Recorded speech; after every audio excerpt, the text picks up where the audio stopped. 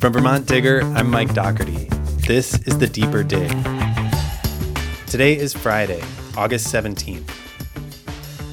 This week, Republican Governor Phil Scott defeated a primary challenge from the right.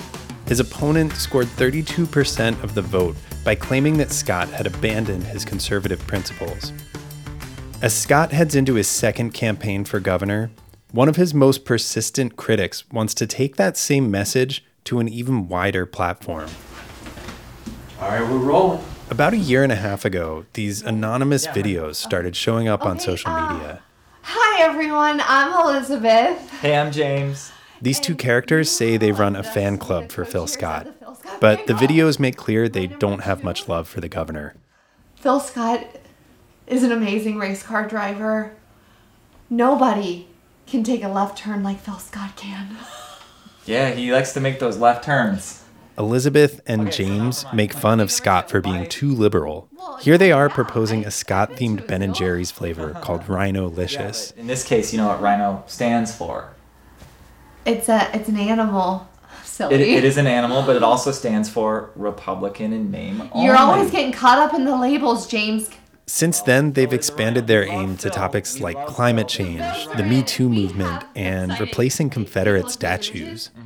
That is the yanking out of the statue of Mr. Civil War Bad Man. Mm-hmm. And who do they want to replace him with? They want to replace him with... Drum roll! The one, the only, the legend, Obama. Reporters from 7 Days and VPR connected these videos to Bradford Broyles, a filmmaker and a Republican who's been involved in Vermont politics for the past decade. Broyles wouldn't confirm his involvement or talk about why these videos were being produced, until now. Good morning. Hey, Bradford. Broyles talked to our editor Colin Mine from Los Angeles last week. It started off as poking fun at Scott for being liberal on a lot of things right out of the gate. And I would argue that we were one of the first people that saw that. And you fast forward now to where we are today. Now the whole state has seen what he's done as far as his policies, being left of center for the most part. I would say that Fan Club early on saw where this administration was going, and we wanted to make a point of it to call it out for what it is. Can you tell me a bit about your career arc on the way to getting into film production? Yeah, sure. You know, I'm born and raised in Los Angeles, California, and I moved to Vermont about 12 years ago. When I was in Los Angeles, I was in a real estate business. I was a corporate real estate broker for a big firm. Moved to New England, and in 2007, we moved to Vermont. And starting right away, I was active in Republican politics in Vermont. I was the county chairperson for Rutland County for a couple terms, and I've run multiple statewide campaigns. And kind of the genesis of where we are today with our political comedy shows was in 2010, my business partner, Len Britton, was the Republican nominee for the United States Senate against Pat Leahy. I'm Len Britton. I'm running for the United States Senate. We created a series of very entertaining messaging commercials on behalf of Len's campaign that we did that got a lot of national attention, and they went viral. In one of these videos, Broyles and another actor knock on a family's door as if they're giving away a sweepstakes prize, but they're not. Invoice? I thought it was a check. Mommy, what's an invoice? This is a bill for your family share of the national debt. It's $168,000. And obviously, you know, Len didn't beat Leahy. Nobody's going to beat Patrick Leahy. But it kind of got our creative juices going. Broyles and Britton started a production company called Public Spectacle Media, which now makes the Fan Club videos and this other show called The Potwins, a family sitcom with a conservative point of view. The pilot stars Kevin Sorbo and Len Britton's son, Jonah. It takes aim at the younger Potwin's politically correct school. I told you this is going to be crazy. I'm out of here. Nate Potwin, you sit down. This is important. The word crazy has now been banned. We feel calling others crazy is preemptively judgmental. What? That's insane. Mr. Potwin, that word was banned last year. What? Shh. It's exciting. We're the only production company, Colin, in the country that does what is called scripted conservative humor. I mean, there's a lot of unscripted, you know, there's rant guys and there's people like Steven Crowder. I don't know if you're familiar with him, but we're kind of in a niche that nobody's doing. I mean, conservatives have never been viewed as funny, right? I mean, the left has the market on funny, whether it's, Saturday Night Live or Stephen Colbert now, and Jon Stewart with The Daily Show, all the late night guys. That's all pretty much safe domain for the left. And so our big picture vision, Colin, is to create an entertainment network for conservatives. And there's other people in the marketplace that share that same vision and energies that we do. But we're looking to be a big part of that discussion and to create content for red state America. And it's kind of ironic that we're doing it from Vermont, the bluest of blue states. That's right. Yeah, Vermont and Los Angeles, and neither of those embrace conservatism. No. And then we're out in Santa Monica. And I mean, Santa Monica is it's like Burlington. Vermont is a fertile ground for us because there's so much, what I consider to be, wacky type of politics that's good fodder for us, for entertainment. Can you talk a bit about the process of the show? Obviously, it reacts to Vermont news very quickly. There'll be sort of debates or events, and then within a day or two, you guys have turned around an episode. Can you just talk a bit sort of how from sort of idea generation to production, how that works? Yeah, we and just to be clear, the show is written, directed, produced, and distributed by Vermonters. Obviously, we've got 2 actors in Los Angeles that we shoot the show with, but all the content that's originated comes from Lenny Britton and myself. Lenny is the writer by trade. We bounce ideas back and forth. We have another partner in Vermont that's also an active writer with us. That's a funny woman that's involved in the process as well. We create a bunch of ideas. We kind of hone them down to 3 or 4 skits that we like, and then Len will write them, and we shoot them in Santa Monica. A few months before he started publishing the fan club videos, Broyles wrote a VPR commentary about restoring civility in politics. Today, there are forces at work on both sides, stirring up division, violence, and fear. So we need to stop labeling each other with derogatory terms. It's time to listen to those with whom we disagree. But he says his comedy does nothing to undermine that message. People say, well, fan club is brutal sometimes and this and that, but I would argue that our show is done in a way that's it's not mean-spirited. I mean, it's humor. It's, does it get edgy sometimes? And sometimes, sure. But I don't think it's nearly in the vein of what you see on the left and the right. What do you think about the general? I mean, I know in 2016 you talked about, you personally voted for Phil Scott and Donald Trump, and that there's sort of these drastically different perceptions of, especially in Vermont, how people sort of judge you for that. I guess criticism of Donald Trump is not part of the show. And I guess I'm wondering personally how you feel about the impact that he's had on the Republican Party. Well, he's the president of the United States. I think, do I agree with everything he says and does? No. But is the big picture and the policy goals that he have, what I supported? Absolutely. So, I take the good with the bad. But my opinion really doesn't matter. I mean, it's, I thought we were going to talk about my shows, and we don't really get into Trump too much. There's enough people that batter on the president, and, we try to stake out some ground that's separate from what the president's doing. Sure. I mean, obviously the shows do touch on Trump. Oh yeah. No, we're a political comedy show. I mean, we're a satire show. So, and the president is, gives us a lot of material. Believe me. You mentioned that, you don't feel like it's particularly fierce, that the comedy, isn't as bad as it is elsewhere. I guess I'm wondering sort of the inverse of that. Do you think that it's contributing to a more civil political conversation? Well, we're about entertaining and about the funny. So whether it's civil, we're an entertainment company. We want to entertain people and make people laugh. The goal is to, politics is downstream from pop culture. We're creating pop culture messaging that hopefully young people is resonating with young people. And if it gets people to think differently about how they perceive things, that's one of our goals, is to be able to influence people through humor to a conservative message. And so, I see where you're going with the civility, and that's important. But we're a comedy show, and some of it's not civil. Some of it's barbed, and that's part of pushing the envelope and doing what we do. Parody and satire can be brutal at times. Well, there was one episode about halfway through these 100 episodes that joked about Vermont's media being ranked #1 in the country for political bias. Right. So what you're saying is that the Vermont media is totally biased towards liberals. You say that like it's a bad thing. I was wondering whether or not that might have some part of why some of my colleagues might have had a less than positive view of the show. Yeah.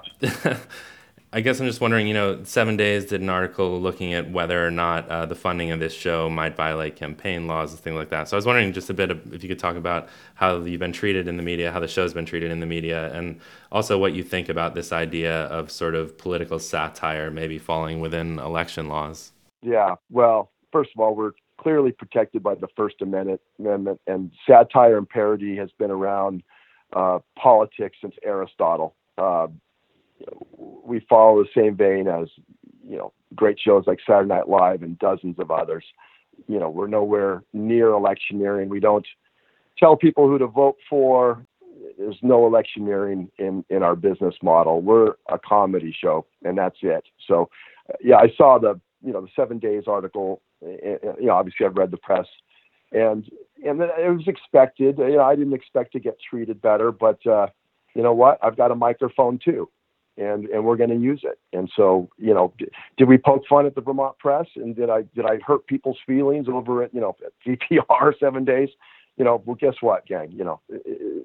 Fair is fair. So, again, it's satire, folks. It's humor. People, I think, realize it for what it is. I don't back down from, anything, I'm proud of our material. I think it's, I stand by it. I think it's good. So that's my case. You talked about sort of expanding the show beyond a Vermont audience, which I imagine is limited in a financial sense. I guess I'm wondering, is this a business plan, or are you sort of trying to use that microphone to have a conservative voice in Vermont politics? Oh no, it's a business plan. Now we're and again, I'm not at liberty to get into details now, but we're about to have the show picked up by a national platform, which changes our, the business model and the income generating on a big platform for us, which is exciting. So that has been the end goal from the beginning, was to grow this entity into something much bigger and broader than Vermont politics, to a national voice of conservatism, using our brand of humor, which is taking kind of serious subjects and presenting them in a funny way and making our points along the way. Can I ask you about some of the sort of themes that show up both in Fan Club and in the Pot Wins, and sort of the political opinions that come through on the show?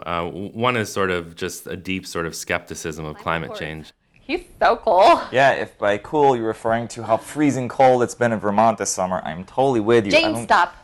People need to know about what Groovy Phil is doing to sign up Vermonters to pay for global climate change. And I was wondering if you could talk about whether you share that skepticism and why. Absolutely grow. Oh,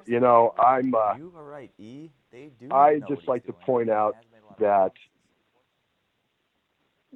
and again, it's humor and climate science. I don't think it's necessarily settled. Am I skeptic a little bit? But I'm not. Climate science is something I think that gets so much attention and so much wild speculation of what's real and what's not, and what's fact and what's not. And so we weigh in on the skepticism side of things, and I'm going to leave it at that.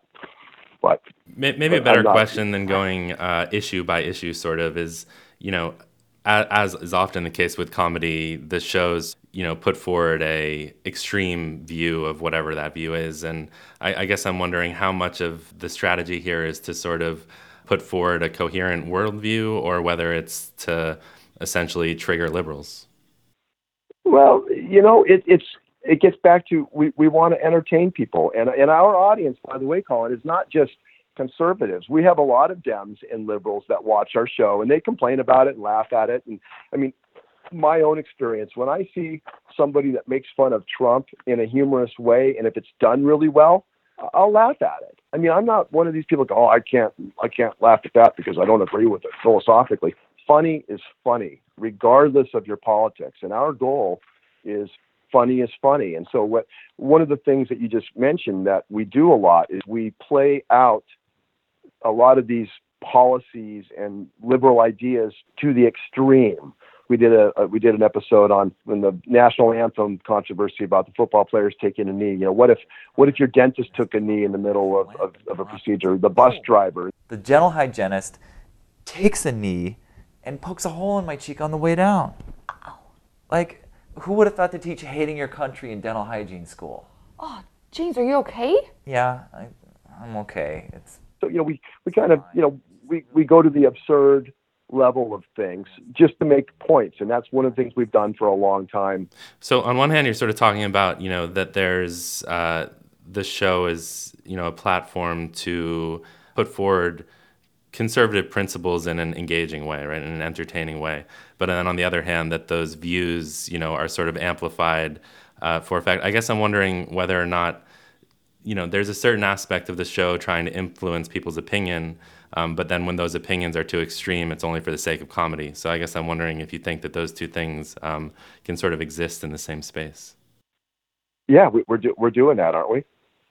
But I guess when the views that you're putting forward are, you know, extreme versions of your own skepticism, that sort of thing, whether or not, you know, if indeed you're trying to influence people's opinions, whether you're sort of contributing to more extreme opinions. You know, I think people are smart enough to realize that they're watching a comedy show. And like all hopeful, intelligent voters, people do their own due diligence.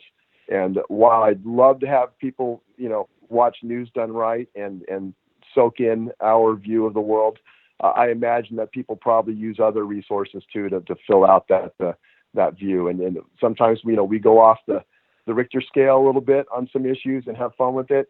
Maybe a little bit more out of the mainstream, you know, so be it. But we come back right down to the middle of the plate often enough. And I think people are smart enough to figure that out. There was one episode sort of in the midst of the Me Too movement that dealt with toxic masculinity, and, you know, the sort of woman actress on the show wears a full hazmat suit or whatever that is to sort of avoid toxic masculinity. Come on, you're making that up. I'm not. Toxic masculinity is so real, the Boy Scouts dropped the boy from their name. Yeah, I don't think that's the reason why. James. Funny, maybe. Made me cringe a bit. I guess I'm wondering, do you ever cringe at your own show? And is that sort of a reaction that you're looking for? Hey, you know what? That's fine if people cringe. You know, by the way, that episode was one of the most successful episodes we've launched. So, I mean, maybe your opinion, I don't know what your politics are, but you know what? For every person that cringes, there's 5 that think it's laugh out loud funny.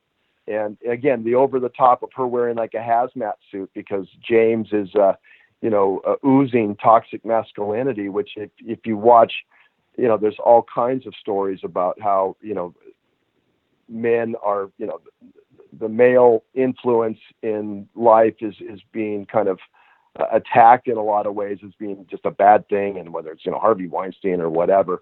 So, you know, we play it forward where, you know, she's got to wear a hazmat suit to keep the toxic masculinity away. I'm sorry you cringed, but you know what?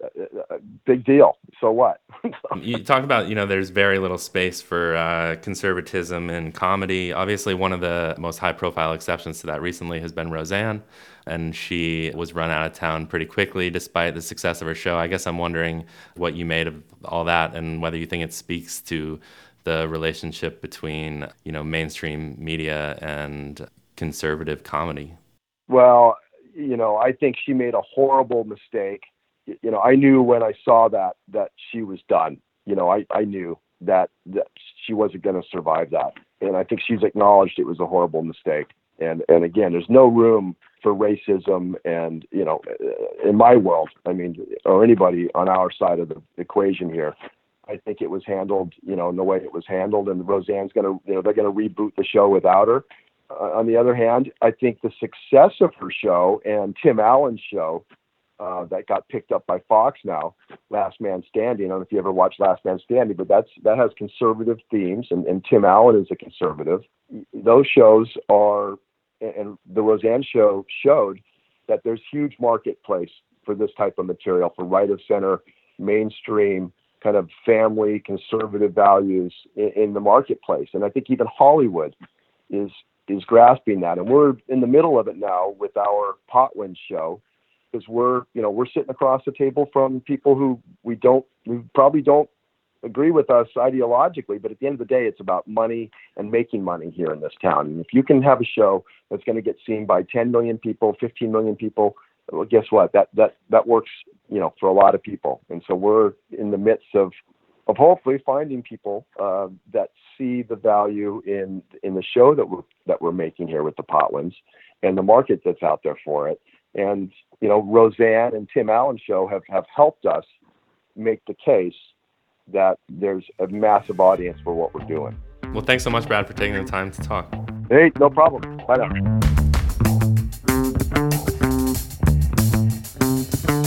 You can learn more about Bradford Broyles and his conservative media machine at vtdigger.org. While you're there, check out our full coverage of Vermont's primary elections. And thanks to VPR for additional footage this week. The Deeper Dig comes out every week. Search for it and subscribe wherever you listen to podcasts, and you'll get new episodes as soon as they're available. We'll be back next week with more stories from the Digger newsroom. Have a nice weekend.